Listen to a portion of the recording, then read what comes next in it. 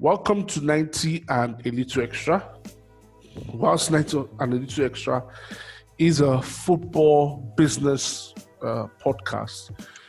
From time to time, because I also watch other sports and I'm also always interested in the progress of other sports, especially in Nigeria. So I think this will be the second time we'll be taking a segue. I'll be talking basketball. 90 and a Little Extra, like I said, my name is Adeyemi Adesoya. I present the show. I want to thank everybody that listens, that gives us feedback on the progress that we're making and the conversations that we are raising and the engagements we have gotten so far. Today on the show, I have my brother, a trailblazer, one of the next generation of basketball pundits coming out of Nigeria. He's now a big man. He's taking pictures with LeBron, hanging out with Victor Oladipo, and all those things that I dreamed of as a young man coming up. It's my pleasure to introduce Oluwafemi Adefeso. Welcome to 90 and a Little Extra. Thank you very much for having me. Wow, what a flattering info you have there. Well, it's always a pleasure to talk to you, my big boss. You also inspire a lot out of me and the rest of the guys you work with, both at Sports Vision and of course at Top Radio where we first met. It's been an incredible, amazing journey working with you and thorough learning experience, I must say. And with the new innovation of this podcast, I think it's fantastic. It's really spurred me, to even do more than I'm already doing. I'm already taking notes of one or two things that I could add to my own area of media exposure. So I'd like to say thank you for having me. It's a pleasure to be here, and let's get the ball rolling. Yeah, welcome, Femi. Thank you for accepting our invitation. So, not to, beat around the bush, our focus, first of all, let me even say this. Kobe Bryant and myself are about the same age. So, it was sad, to hear Kobe passing away. And whilst, death is a very, very painful thing. And, you talk about Kobe Bryant, you talk about the guy that took the baton off Michael Jordan, the man that took the Lakers away from the Showtime era with Shaq, and then obviously going on eventually with the likes of Paul Gasol to win double titles for the Los Angeles Lakers and all that. But if I then look at it from a business perspective as well, I can imagine what the shops, Nike and what the likes would have, had to cope with in terms of requests and orders for memorabilia and what have you. It's so sad how Kobe passed on. I guess we can just enjoy the legacy and wait till the memorial on the 24th and give all our tributes. I don't know if you have any fond Kobe memory that you would like to share. I have a couple, but I'll just maybe pick one or two. To be honest with you, I'm not sure anybody who really loves sports or basketball, particularly, will not be touched deep down with the death of Kobe Bryant. It's not just another basketball player. He was also a trailblazing star, and exactly like you said it. Michael Jordan put basketball on the global map, but from a media marketing perspective, Kobe Bryant, took it all the way up. Virtually in the late 90s, early 2000s, Los Angeles Lakers jerseys were everywhere, even in Nigeria. Yeah. And those jerseys were number 8. Yeah. Kobe Bryant. They were probably the most popular jerseys in Nigeria, if not Africa. Yeah. So that was just how much marketing influence Kobe Bryant had, and everybody, seemed to want to tie things around him for his impact. Of course, he came in with an afro, young guy from high school. The way he wore his armband, it was something a lot of us replicated. Those of us who played basketball growing up, trying to put that armband just right, in the middle of your arm, and of course, the way he just did his thing, he stung out. He was so close to Michael Jordan. Yeah. I said this a lot of times in conversations, but a lot of people say it's blasphemous. but I would like to reiterate it. That Kobe Bryant is the closest thing to Michael Jordan. Yeah. And Michael Jordan is the closest thing to LeBron. I say that not in disrespect, because I just think LeBron James is on another category on his own. And if you want to look at LeBron James's greatness, you want to think perhaps only Michael Jordan surpasses that. It's just like calling Steph Curry into this conversation. I think he's also one of the greatest of all time.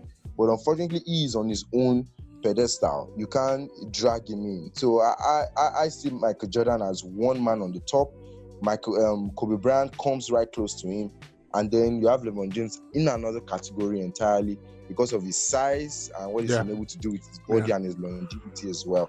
So Kobe really, talks business when you look at just how much Michael Jordan did for the game in putting it in the forefront of sports.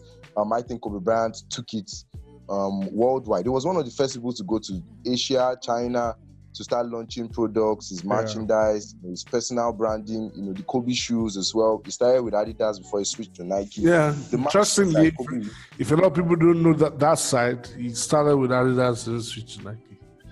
Yeah, exactly. That would have been for a lot of money. Yeah. And at the time, Nike too were trying to really eat the market going, because they were not the most popular. The Adidas Pro model really was like the thing in the NBA. They had all the biggest athletes at the time. And mind you, also the official NBA jerseys were also Adidas. So it was good business for them at the time, and it was like number one up until they began to start looking out for personal branding stuff. Yeah. I mean, Michael Jordan started the Air Jordan brand, so a lot of people couldn't affiliate Nike with Air Jordan because Air Jordan practically stood on its own. So gradually, Nike decided to narrow down, so they started picking out athletes, and Kobe was one of the first stars they picked. Before today, we see LeBron James's shoes, we see Kevin Durant, we see Kyrie Irving. All those guys now are making gains from what I think personally Kobe Bryant started in terms of partnerships, because Michael Jordan's was on another level. Hey, the Air Jordan brand stands alone still till tomorrow, so yeah, it still does stand alone, and they still gross millions. It's still the highest selling shoes in the US, and I heard per unit is still the most expensive. Yeah, it is actually. It is expensive, very expensive, and it's still selling out. It's just amazing. It is expensive. Anytime I see anybody wearing any Jordan shoes, I look at the person and I'm like, damn, you have your sneaker game, on point, but very expensive. All right, so Femi, let's move on. So, interesting thing, at least from a local standpoint, Nigeria, the first team in Africa, and you can correct me if I'm wrong, that will be presenting 2 teams, male and female, in basketball in Olympic history. I think that is huge. And looking at it from a business perspective, I doubt we have the capability to leverage corporate Nigeria, to leverage on a sustainable basis this huge achievement that we've just gotten. Yeah, to be honest, I share your doubts. I share your doubts, not out of my mind working, but out of practical experience. I was privileged and fortunate to be in Tunisia in 2015 when the D Tigers won our first ever AfroBasket title. It's almost unbelievable when you think about the fact that it was just 2015 we won our first AfroBasket. Yeah. As a nation, and it was huge. It was big, because prior to that, the Olympic Games wasn't very much celebrated because of how we lost. We lost agonizingly in 2013 at AfroBasket, hoping that we'll get into the inaugural, because then FIBA rebranded the World Championship to become the World Cup in Spain in 2014, and we missed out of that. That was really, really, really so sad. And then we come out in 2015 and we take the world by storm. We had a few new committals to the team. fortified us, made us stronger. And we had a new coach in William Voigt, William. an American, Yeah. who was also top-notch. Was worth all his onions. And it was incredible that we beat Senegal, who was super talented. Angola too, who were dominating for a very long period. We just decimated them in that final. And that was a huge statement that our time had come and we are kings. And everybody celebrated us. The whole of Africa did celebrate us. I remember at some point before that game, the Vice President, His Excellency Yemi Osinbajo, put a call through to the players, congratulating them for getting through, beating Senegal in the semi-finals, and really hoping and wishing that they get the goods in the bag and win. And they eventually won.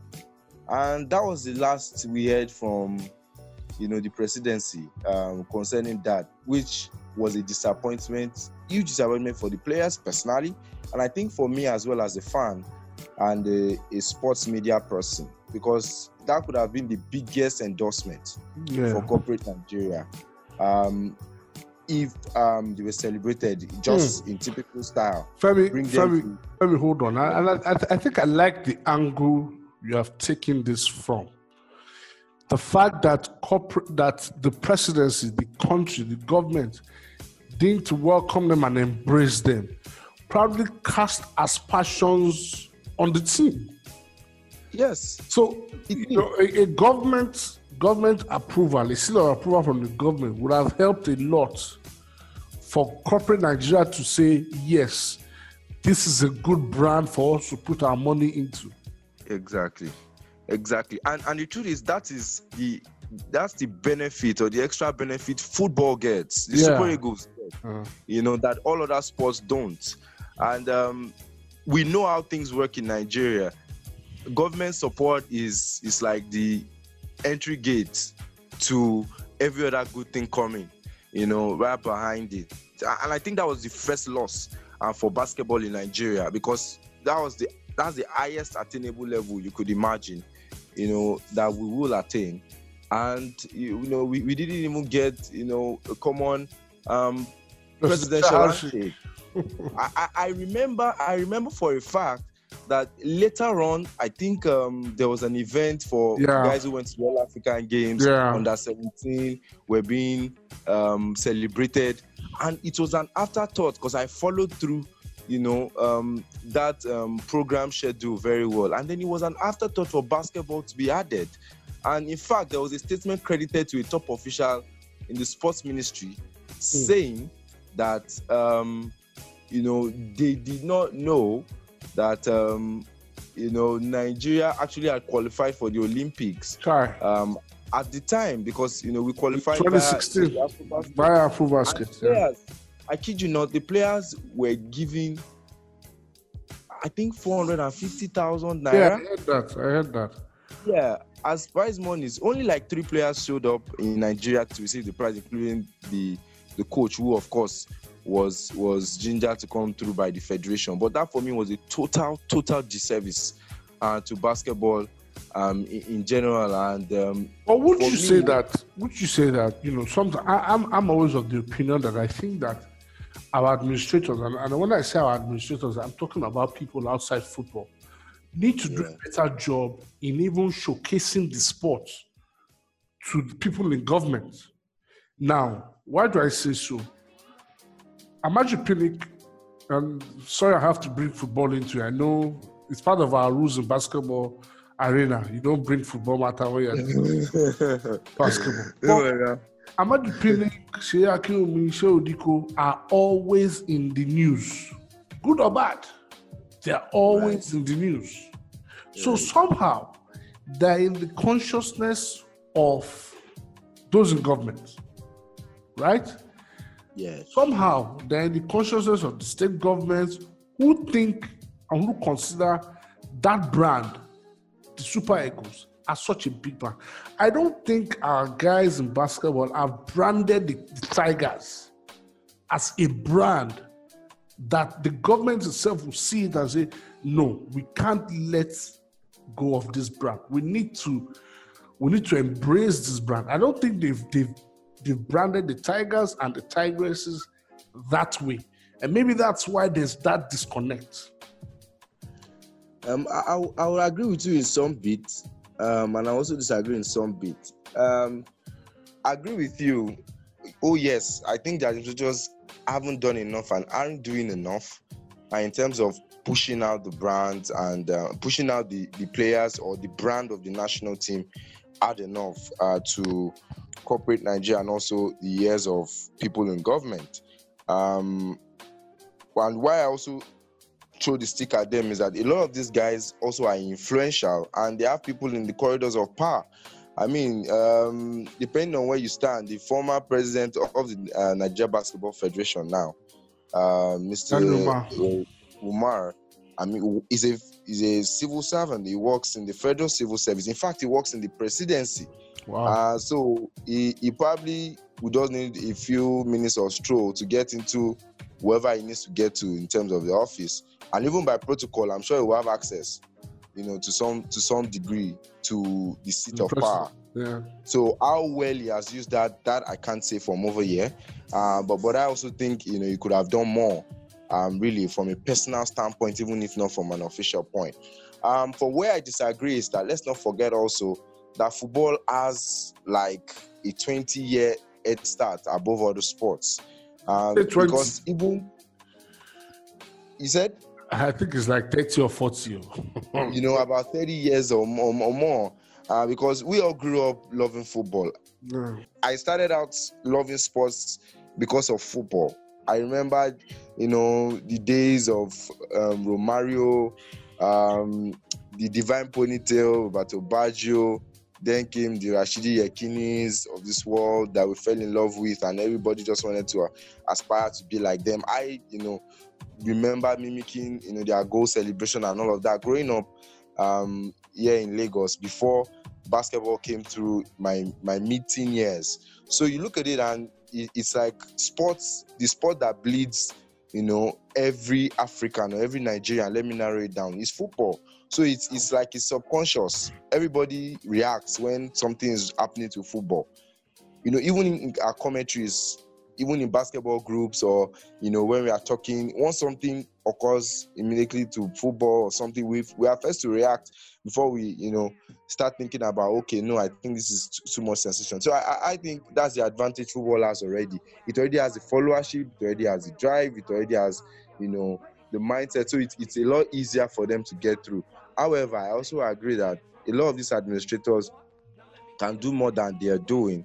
And it's ironical that they really are not walking the talk. They come out every now and again to say, yes, government abandonment, this, that, this. But how much are they doing? How much influence are they playing? I mean, personally for me, this can go on record.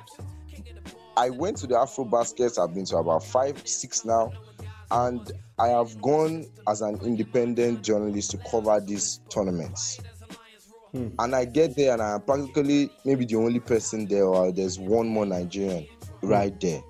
And so you look at it and you're wondering just how much publicity that will translate to, or how much mileage that will give to a brand who wants to associate. Unlike football, that will pack them in private jets or private plane. They are part of your contingent more or less. Yeah. You are probably offering them stipends, just to be there to do some specific things. Even some of them are strategically taking to promote some of the partners of the national team, in strategic ways, on site during the tournament, just to give back mileage to those people who offer these things. So you look at all these other sports and you're like, you don't see those incentives, you don't see those things in there. So they're not really being deliberate. So what you're saying is that the NBBF needs to do something deliberate on the media side to push the brand. Both the media and the marketing side. To the media, let me give you an example. Before the World Cup, which was last year, right? Yes, it was last year. When the team, let's forget about the money issues they had. Let's put the money issues aside. That happens to everybody. Even in football, they have money issues. Let's put the money issues aside. I felt that with the level of exposure the connections that Musa Kida has, the fact that the entire team was here in Lagos, they could have organized a small banquet, meet and greet, right? For the Tigers to meet the media, members of the public, or have like a special VIP event, meet the top brands. Now, what top brands like is access. If they have access to the players, access to the team, what they want is eyeballs. They know that, oh, so I can meet this guy. I can meet Stan Okoye. I can meet Eko Diogo. I can meet the Aminu brothers. You understand what I'm saying? Yeah. I thought that with the fact that the team was here in Lagos anyway, they could have done something just to project the fact that this team is going to the World Cup. But they didn't do anything. I think they were just more focused on the money they were looking to get from the government, money that they needed for. They didn't plan the period that they were going to be here. And same with the women too. In 2018, I think before they went for, was it the World Cup in 2018? Yeah, the World Cup, yeah. I remember I came for their training at Teslim Balogun. That was when I was having my summer camp for kids, and I came with the kids to come and watch them train. And they didn't do anything from a corporate perspective. If you're telling a corporate that, oh, you're going to meet Ezine Kalu, you will meet Victoria Macaulay, you will meet some of these ladies. These are the stars of the team. Now, from a collective and an individual perspective, it gives those girls an opportunity. Who knows? A Lux can sign Ezine Kalu, for instance. A Lux can sign Victoria Macaulay. Always can sign one of them. You know, the female brands can, they get access to them, and then that in itself would then what they're doing individually with the basketball with the lady can dovetail to the entire team. In fact, when they are discussing the individual deal, they can tell them, oh no, why don't you do something for the entire team? Right. You understand? These are some of the conversations that I think that our administrators should be having. It goes beyond just going to knock on the doors of those in government. We have this budget. We need this money. No. We need to get to a point where we need to be much more creative. Now, these ladies are going to come back from this OQT. What is the plan to showcase them to the country? We know what it is about making noise about inclusion, equality. How are we encouraging girls to take up the game of basketball using this team? How are we encouraging young boys to probably take their eyes off? Of course, I'm sure basketball would have lost a lot of talent to football. Why? Because that environment has not been created for them to be able to embrace and say, oh, I can see Ike Diogo. I can see the Aminu brothers. That direct link does not exist. You're absolutely spot on. And it's quite sad. And when you look at the pedigree of some of these administrators, you would expect more from them. And like you rightly pointed out, they see, this might be a tough criticism, but I think they see, these offices as a meal ticket, rather I agree with you. You know what? Rather than paid setting up a banquet. You know what? I'm particularly pained with Musa Kida. He's a top guy in a major company in Nigeria. Yeah. I am sure he will have the number of not less than 6 managing directors of the big banks in Nigeria. I'm very sure. Right? I'm sure he will have the numbers of other big oil companies, MDs of oil companies, and other big guys in other industries in Nigeria. It won't take him anything to get those guys together in a room, even if it's just a photo. Let me embellish your point a little bit. There were 32 countries at the World Cup in China. Yeah. Nigeria was the only country in China without a shared sponsorship. Yeah. Not even the company Mr. Kida works for. Yeah. They thought it wide enough to use, the national team as a marketing tool. So it speaks of just how much and how, deep thinking these guys are, with regards to the marketing side of the game. I really don't think their eyes are open to it. I don't think they see anything to it. You talked about the World Cup. As you were saying it, I was just nodding my head because as at February last year, I had like 3 proposals I wanted to run for the national teams. For the national team going to China. And I, in fact, one of it had me try to do a last-minute rush to seeing if I could eventually get myself there to China itself. But I faced some bottlenecks at the Chinese embassy. But the idea was, okay, for example, we had a cable TV who had a local partnership televised the game.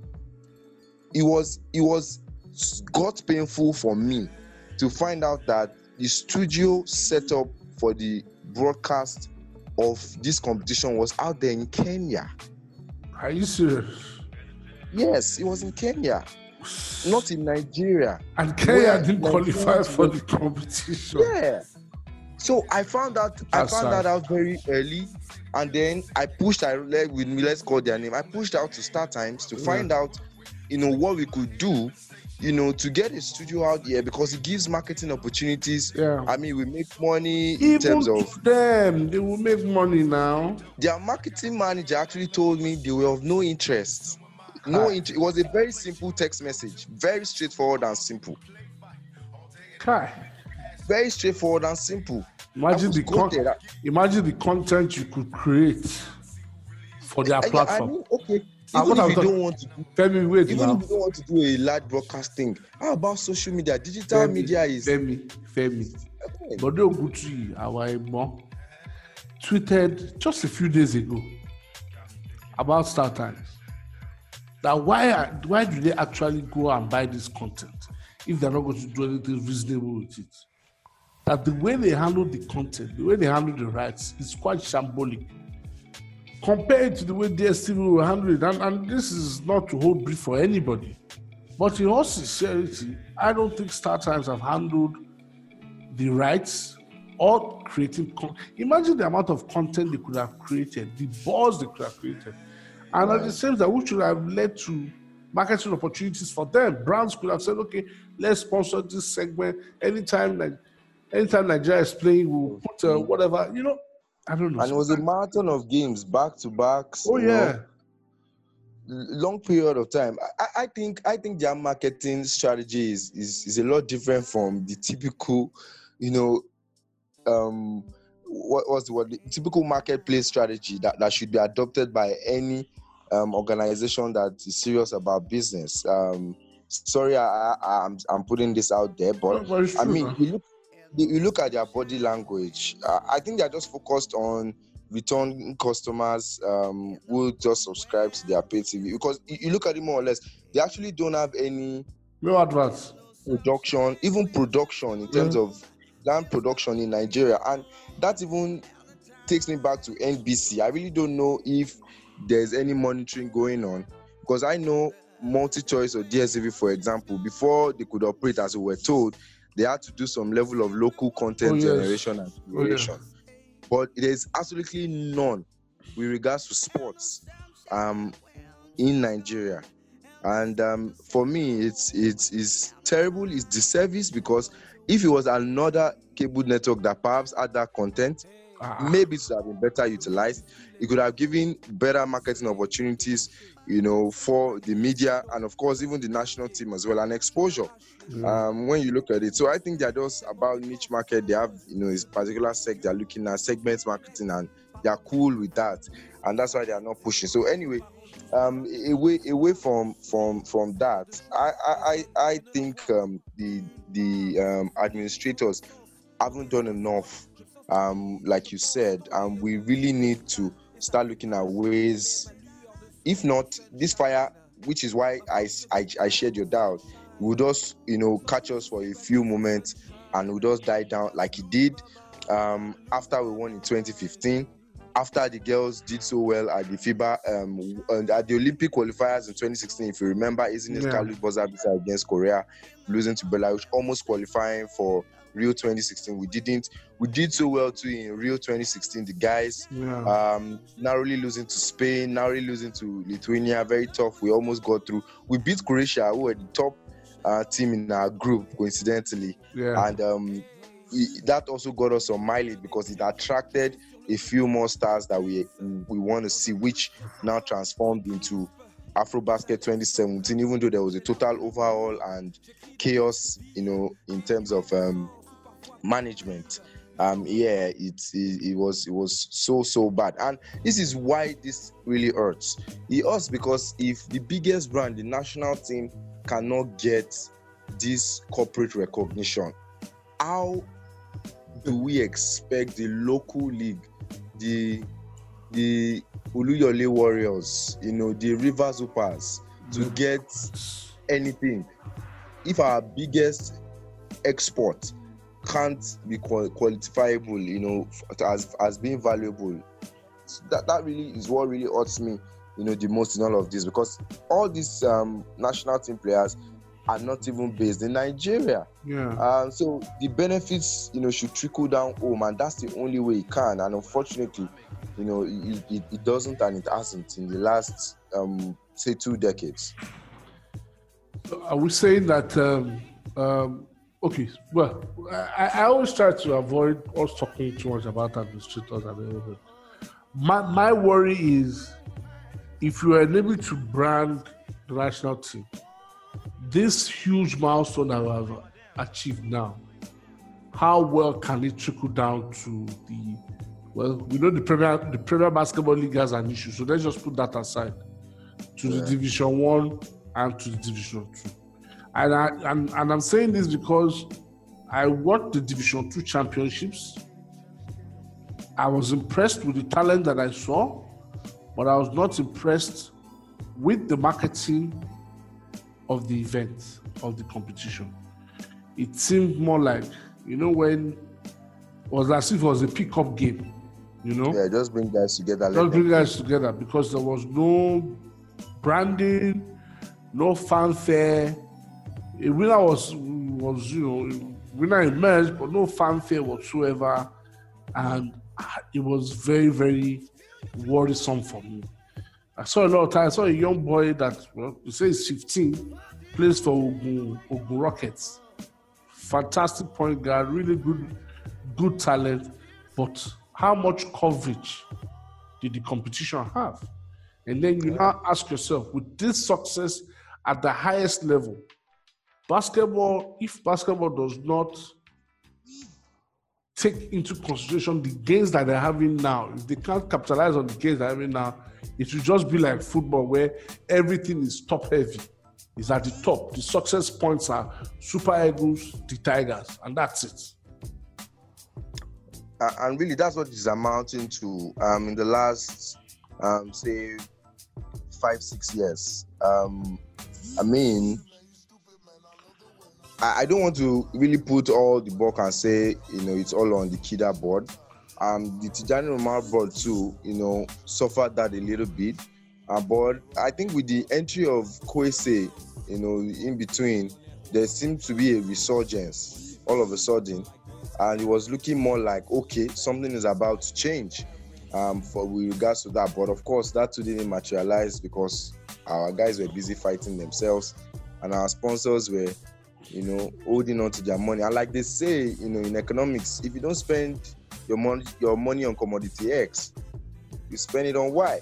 Of course. So since we're not ready, they moved on to something else, even though that something else, didn't end up being the best for them. But, you look at it all together and, it's like, that's what it is. And it's not looking like it's going to change because, there was a Division 1 earlier this last month. I didn't even know it was going on. Same. It was someone who gave me an appointment. Like, I'm in Lagos. I'm like, you in Lagos to do what? And he was like, you came to watch Division 1. Oh, really? Division 1 is going down? Okay, I'll find a way to come there. So one of those Sundays, I just rushed back from church. I just went straight there. And even, should I shock you, that the tournament was supposed to finish on a Monday? I wonder why you put a final on a Monday. I can't tell you finish on a Monday. You were supposed to finish on a Monday, but for some reason, they decided to shift it back by one day. And then they were like, oh, it was supposed to finish tomorrow, but it's finished, but we have to finish today. And I'm like, how on earth do we do things like this? It's I don't know. Sometimes you look at these things and you're wondering if it's the same if it's the same water we drink, the same food we eat, why we look at some of these things and people think, so very far and wide from what you expect or what the norm is. We see these things all over the world, and it's not rocket science. I mean, just look at. I don't want to go this way, but I think I have to. Just look at how much our continental championships have been all the while. Our FIBA Club Champions Cup. I mean, it's been awful. I've been covering it since 2013, and I can tell you for a fact that it's of no financial benefit to any team that qualifies to play on the continent with regards to basketball. But guess what? Now everybody go waxing lyrical about the Basketball Africa League coming up. Why? Because this NBA has seen that nothing is happening here. There's a market here. There's an opportunity here. Yeah. Now they are coming to put things together. It's same competition that has lasted over 40 years and nothing has come out of it. Just because some people are right thinking, they understand perspectives, they understand what it takes to do business. And I am very, very optimistic about the leadership of Amadou Galufo. He knows exactly what he's doing. He's not being, eye-clouded with his imaginations. He's taking it one step at a time. He knows, and here's one reason why, I think he knows what he's doing. First of all, bringing FIBA along. Yeah. We are in this together. We are in this together. We're not creating a parallel league. Exactly. We are not creating a parallel league. We are running with you guys. Okay, yes, you guys haven't done it well, but okay, we'll give you some level of responsibility, but this is our show. And I think that was a mistake one of our brothers did, with Africa Basketball League, later Metamorphosis Continental Basketball League. And it's just a mental approach we have as Nigerians. Sometimes we don't respect authority or give room to, just normal things that should run. It has to do with a bit of our sense of entitlement and individualistic nature. Namidua, one man business. Exactly. And I said that to say this. It also goes back to our federations as well. A lot of these guys are not long-term thinking. Yeah.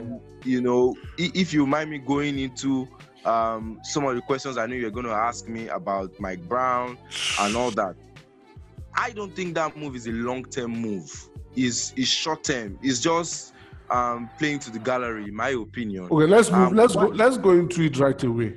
For those listening, the NBBF announced, I think just last week or 2 weeks ago, that Mike Brown, former coach of the Cleveland Cavaliers and current associate coach of the Golden State Warriors, I think was coach at the Lakers. He's coached the Lakers before as well. I think San Antonio Spurs, if I'm not mistaken. And he will be coaching the Tigers at the Olympics. So what that means is that the Nigerian senior basketball team, the Tigers have gone from William Voigt to Alex Nwora and now to Mike Brown. For me, I felt that's a big deal. That's huge. So I decided that, look, let's get in touch with Femi and find out what Femi's taking. So Femi, it's your cue. Your take on Mike Brown being, okay. So I already did an intro to that. So I'll just continue from there. Getting an NBA coach is fantastic. It does good. We all want a coach who understands the language of most of these professionals who we play with. So it's what any average basketball person should be excited about, So maybe because I'm not just an average basketball average follower, that's why I'm a bit more analytical about the whole move and what it portends. So the question I asked myself is, what exactly is, the short, the mid, and the long-term benefits for Nigeria basketball? I'm going to the fact that we are going to the Olympics in a few months. Yeah. So I did an analysis of, okay, when will training camp be? When will the players start? How much impact will he have? I looked at, the person himself. I don't want to be a little critical about Mike Brown. So it's not like I am in local parlance a bad belle, but I don't think he's a top guy. I mean, he's been fired in all of his head coach roles. In Cleveland, where he went to Los Angeles Lakers as well. He was associate in a couple of places. He started out at the Spurs. He was associate in Golden State. A lot of people give him credit for Golden State. I think I want to correct. Credit for Golden State goes to Mike Jackson now. Yeah, Mike Jackson started the president. Steve Kerr was head coach. Now, as associate head coach, there was an Alvin Gentry, who is the present head coach of the New Orleans Pelicans. Okay. In the last time out when they won the league. And prior to that, there was a Luke Walton, who went to the Lakers when Steve Kerr was injured. Yeah. Did them well. Did I say injured? When he went for surgery. Steve Kerr was suffering back spasms, so he had to go for surgery. Luke Walton carried them through more than half of the season to a winning record. He was associate head coach when they won. So what I'm saying in essence is that the illusion of the fact that Mike Brown was very instrumental to the Golden State Warriors winning mentality is really not very correct, because the people who were second in command at those times were Alvin Gentry, Luke Walton at the time before he got pushed up. But that's an aside. It's not the main point. Mike Brown as an individual is not the problem. Is he better than Alex Nwora to a large extent in terms of coaching prowess? You may want to say so, but I think Alex Nwora personally has also shown growth and development with this team. And which is one thing that, personally gives me a reason why we would make the move. He's grown a chemistry, a synergy with the team. Let's not forget, he had just 2 weeks to prepare the team for Tunisia, where we got to the final with a totally different team from the team that won in 2015. Mm-hmm. We got to the finals of the AfroBasket. Yes, they decimated in the fourth quarter to Tunisia. Of course, they were playing at home. They were going to be very feisty, but they did well. They won, and then we went on to qualify to the qualifiers. Absolutely fantastic run in the qualifiers. Even though we say we play lightweight opponents, but they're African brothers anyway. And then we went to the World Cup. So this is where the critical analysis comes. People say he's not in control of the team. He can't do this, he can't do that. I agree with his limitations, but I was one of those who were very, very critical of his approach in the first 2 games. And then you could see the reaction in the next 3 games. Basketball is about adjustment. So clearly, he understood that he was doing something wrong. One of it was probably overplayed his son, and then he rested him for the rest of the tournament. He wasn't playing. Because of the criticism. I guess he reacted to the criticism of playing him too much. Yeah.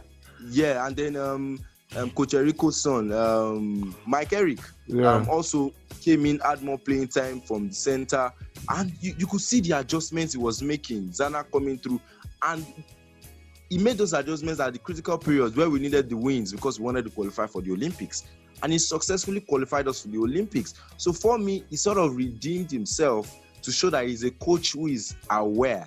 He's self-aware of the team he has and his own capabilities as a coach, and that won my heart, that this guy could actually be a great coach, if he's given more time, and also being a little pro-Nigerian, which the Federation, of course, put in our face when they first came in. I thought it was a really cool thing for him to go, because I believe personally that the D Tigers are destined to do well at the Olympic Games. But it's going to be unfortunate that, Mike Brown will take the credit I think Mike Brown will take the credit rather than Alex Nwora, because it's going to happen. These guys will do well. Let's look at this. I'm looking at it from 2 perspectives.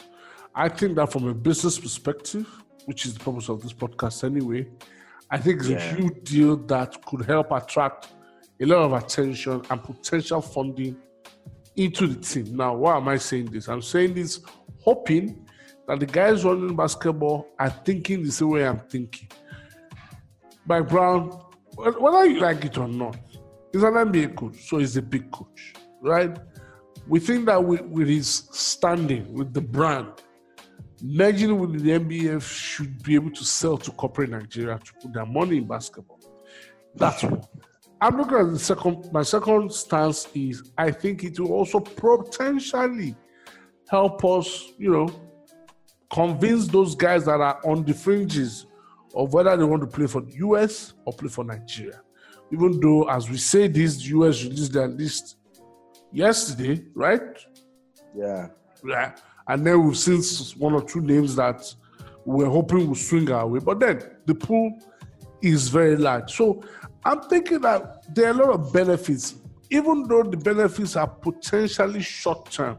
But some of those short-term benefits could affect Nigerian basketball on the long term, especially from the business side. Okay. All right. I agree with those propositions. But I also would differ in two places. I think first of all, to be honest, I think the D Tigers have done well enough for themselves to be marketable. That is, they marketed themselves. How? I mean, as we speak currently, we have 3 NBA players on that team.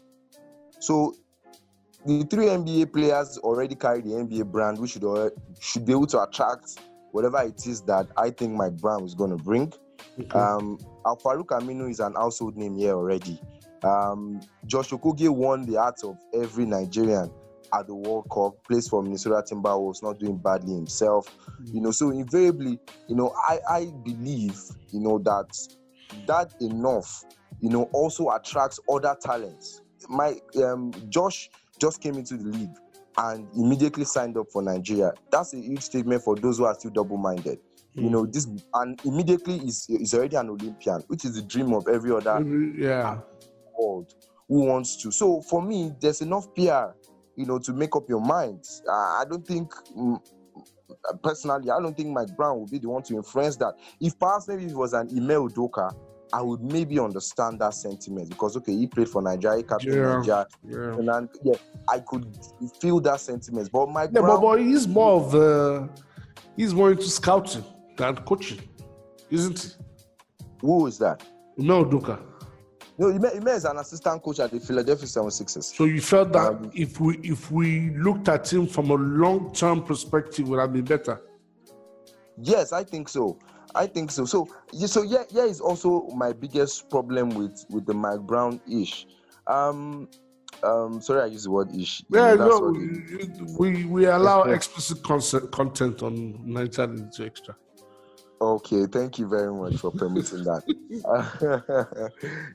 Is that from the inside gist that I have, I hear that Coach Mike Brown is just here for the Olympic Games, and then Alex Nwaneri will take charge after the Olympic Games is done. That is why Alex Nwaneri wasn't fired or told or let go, and just demoted to be the assistant coach. What did that tell you about Alex Nwaneri? That he's comfortable to take anything that is thrown at him? Okay, no, not exactly. I'll be a bit sentimental here because this is Nigeria.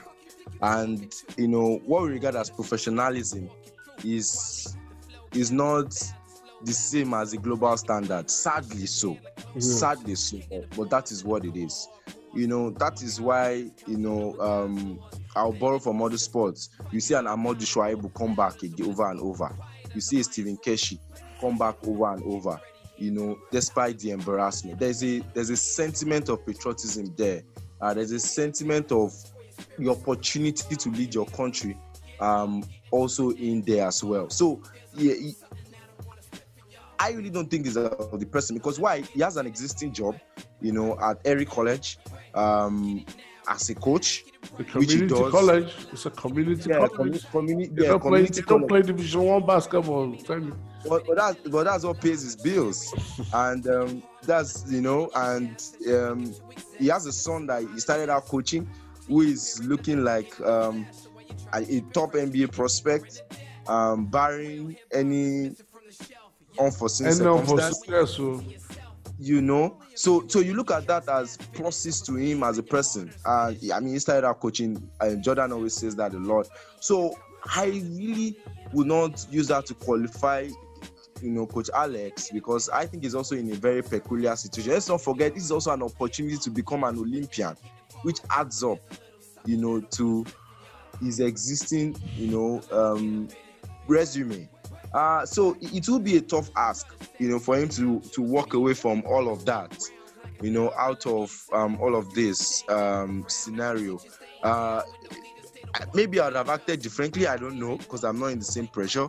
I'm sure you will take counsel from a few people before making that decision. But I reached out to him after that decision was made. Beg your pardon, and he was odd.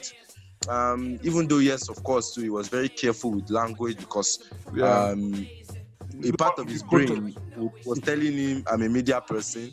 So, which I totally understood and perfectly resonated with. But I could feel, his level of disappointment, how much he personally sacrificed, for the team as well, to ensure that, they got to qualify for the championship. So I would not think any less of the personality of Coach Alex for stepping down to take that role, because, you have to count your gains and losses.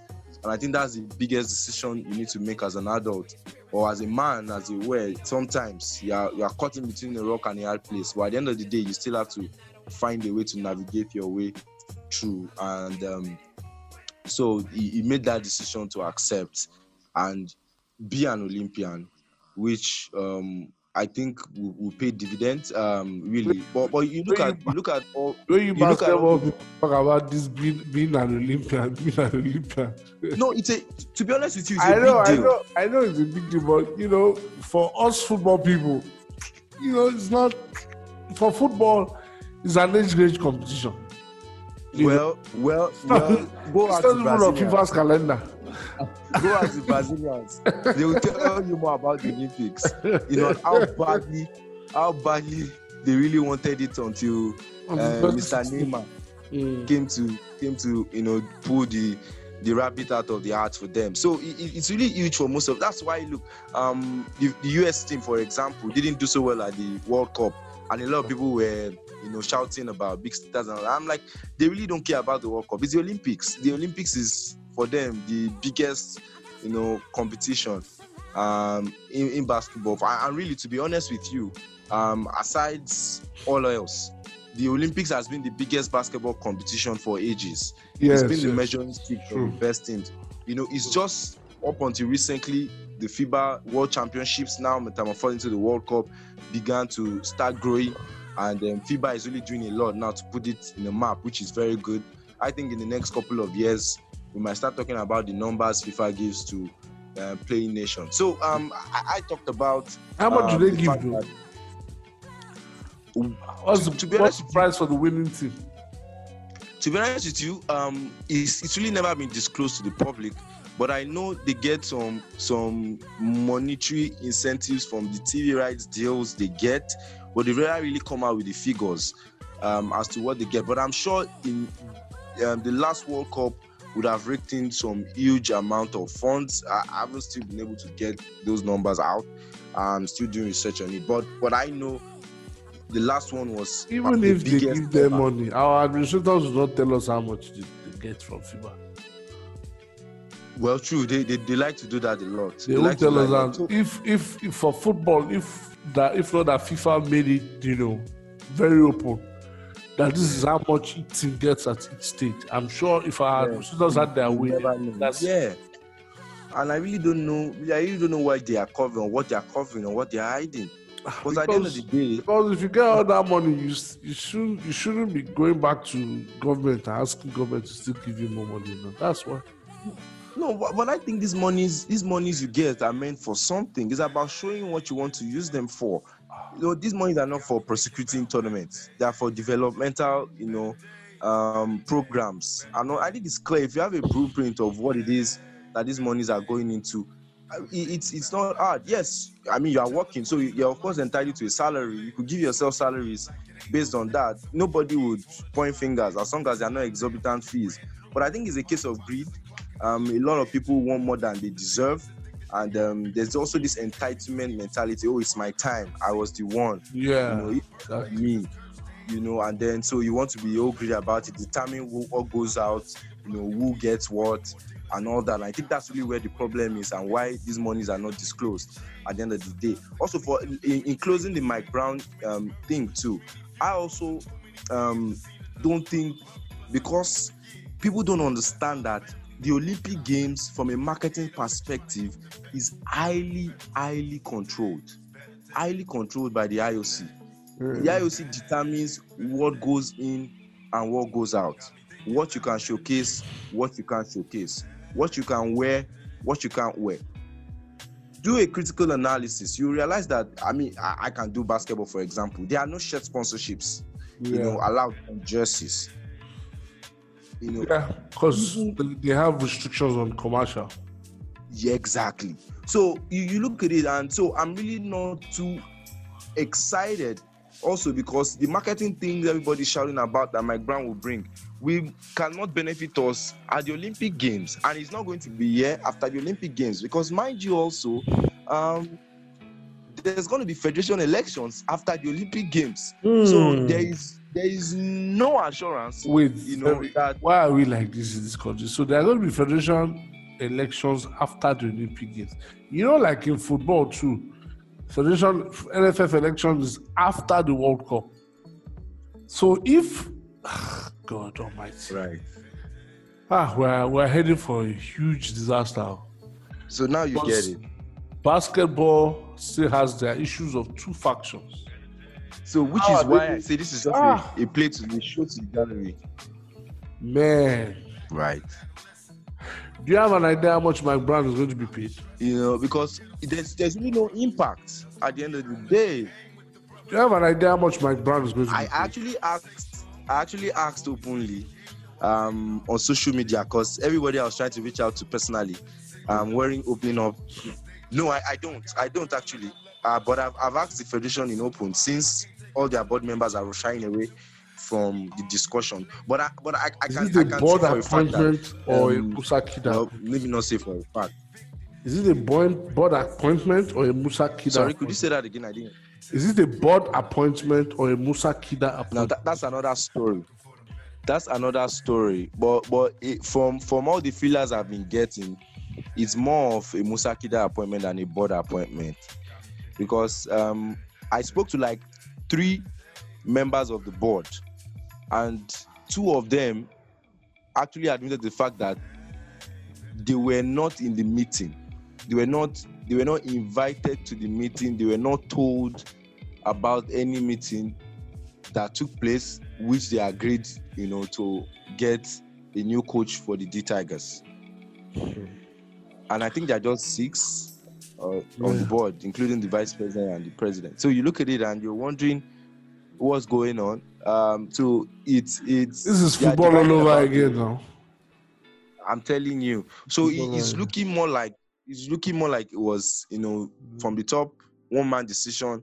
And I'll say this is very hilarious, because I actually watched the media briefing Mr. Kida had with media after the announcement, because I reached out to the media officer of the team, because I wasn't aware of that media briefing, even though it was said to have been put in a group. I'm like, but usually you invite people for media briefings. Yeah, they do that when they want to hide things.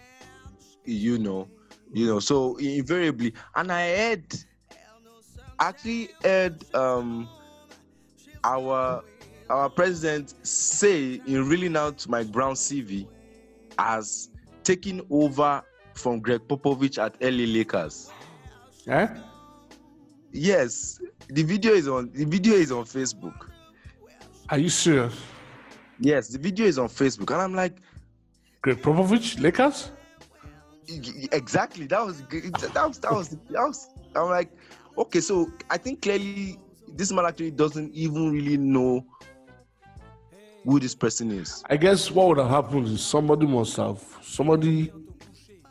who's close to Musa Kida, or a couple of people who are close to Musa Kida, pushed Mike Brown and said, look, this is a guy that's probably willing, maybe he's told some people close to him that he would like to coach at the Olympics. This whole Olympian thing. And then somebody tells him, "Oh yeah, I know the guy in Nigeria. It'd be a good idea. They have a very good team." And then this person calls that person, and then Musa Kida sees and says, "Oh, this looks like a fine idea." We're here. Right. Well, Femi, let's quickly round up. Done more than an hour. So, what do you think? I hope you now understand where my. I know. I get you. I see. I was very excited about the appointment. With having this conversation, my morale is down. And that's why I'm going to go to this final question to come to close. Yeah. What are the chances of both teams at the Olympics? Honestly, I'm very optimistic about both teams, the men's and the women's team. We've seen tremendous growth in the last 5 years, from 2015 for the D Tigers. I would say 2016 for the D Tigers, because 2015 they were third, even though the potential of the team could amount to more. But it was that Olympic qualifier, in France that actually launched the D Tigers into the world to stand out with the constellation of stars. And it's proven that our girls can compete and our guys can compete. So I'm holding on to that word strongly, that we can compete at that level. It's no longer going to be the blowout we saw in 2012. Yeah. You could see the testament of even the competition at Rio 2016 when it was just margins we used in losing to Spain. Margins we used to lose to Lithuania, and then you could see the growth at the World Cup in China, how we were able to fight tooth and nail against Argentina, and all the other teams that we beat on our way, and the girls too, So I think we will do well. I am optimistic about their chances. I'm not putting any caps to it to say group stage or semi-final or podium finish. As far as they can go, I think they can go all the way. Coach Otis has done an excellent job with the girls. I predicted, I said because we didn't practice long enough or good enough, we might struggle against Mozambique, which we did. We're a bit more stabilized against our opponents in Serbia and USA. If we perhaps played one more team after USA, we probably would have won that game. Because basketball is also a game of momentum and getting into a groove, in there. So, and the girls playing USA twice in the space of 2 years in competition. We played them at the World Cup, the D Tigers. We also played them again in the qualifiers. It also means, it's some confidence booster for the girls to face anybody. They are the Olympic and world champions, almost perennially. You want to say for the D Tigers, I think we still need to add a few more players to that team. I don't know what Bam Adebayo will portend for us, though the US calling on him. I think we will need someone like that. We still need size, a bit of size inside. We still need a point guard who won't rush like Irogu. I think he's not patient enough to play the half-court offense, which we might likely do if teams are slowing down the offense. And we still need one or two of those guys. Unfortunately, I think Michael May is a lot older now. I'm not sure, he want to throw his hat in the ring, even though I still like him a lot. But we can get guys from the NBA to come forth. And there's still OG Anunoby and Toronto Raptors. Although he is there. There's Semi Ojele, though he's not getting too much playing time in Boston as well. He's there as well. I don't think Oladipo will be ready. I don't think he'll be ready. He's just coming back mentally again. Yeah, mentally, and he lost his opportunity to be and finally be on the Olympic team. Because if he wasn't injured, I'm sure he would have gone to that World Cup. Yeah. Maybe it's a blessing in disguise for us. Maybe I don't know. Yeah. So do you think we can podium? It's a 12-team tournament, so never say never. It's about a bad game for one and a good game for another. And mind you, also, you're as good as the people you face, because depending on the pool play, some big names might drop off early and reduce or give you, the belief to dream, or as well going into the later stages of the tournament. So yes, we can get there. It's not impossible at all. With these teams I have seen, it's absolutely not impossible that basketball could get the first Olympic medal in history. I mean, we've already set a precedence. Both teams are going for the first time from Africa, that is. So and a podium finish is not unimaginable. I can dream it. I believe it's possible.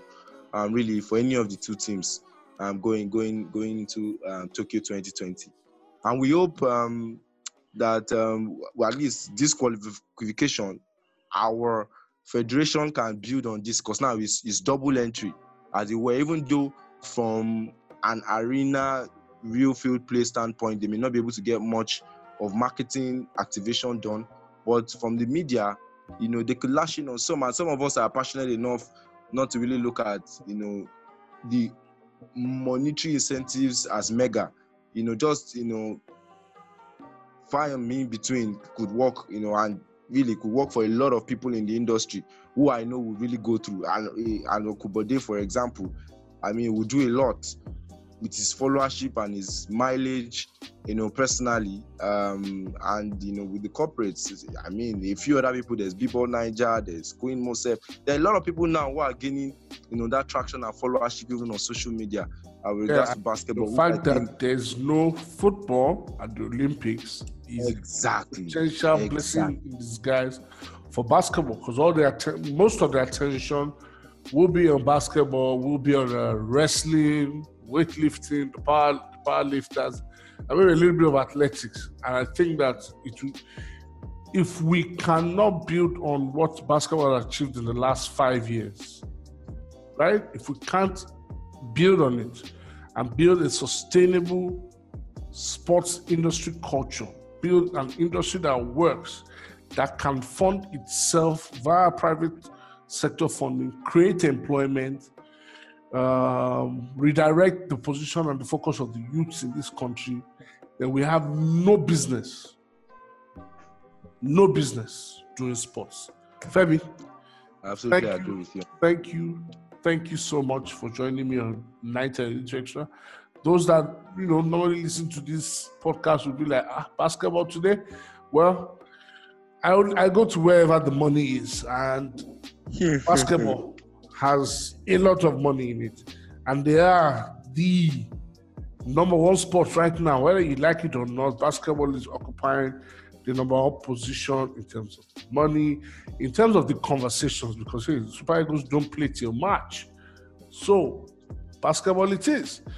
Thank you for joining me on Night and Literature. If you want to follow Femi Adefeso on Twitter, is at Incredible Femi on Twitter. And of course, you can also listen to the Basketball Arena on Boom Radio, right, Femi? Right. Boom on Radio, Thursdays online. You can listen to Thursday. What time, Femi? At 12 noon. 12 noon. So tune into Boom Radio. It's an online radio platform where he does Basketball Arena. Don't worry, very, very soon we'll get you to mainstream, and then basketball can be projected even further. Thank you for joining me on 90 Extra. My name is Adeyemi Adesoye. You can follow me on Twitter at YemiTM442, and then you can follow the podcast on its own Twitter handle at 90 and Extra. It was a pleasure bringing this to you, Femi. Thank you very much. Hopefully, when I need you again, you will oblige us. Most definitely. I'm at your beck and call, sir. All right. Have a lovely day. Bye-bye.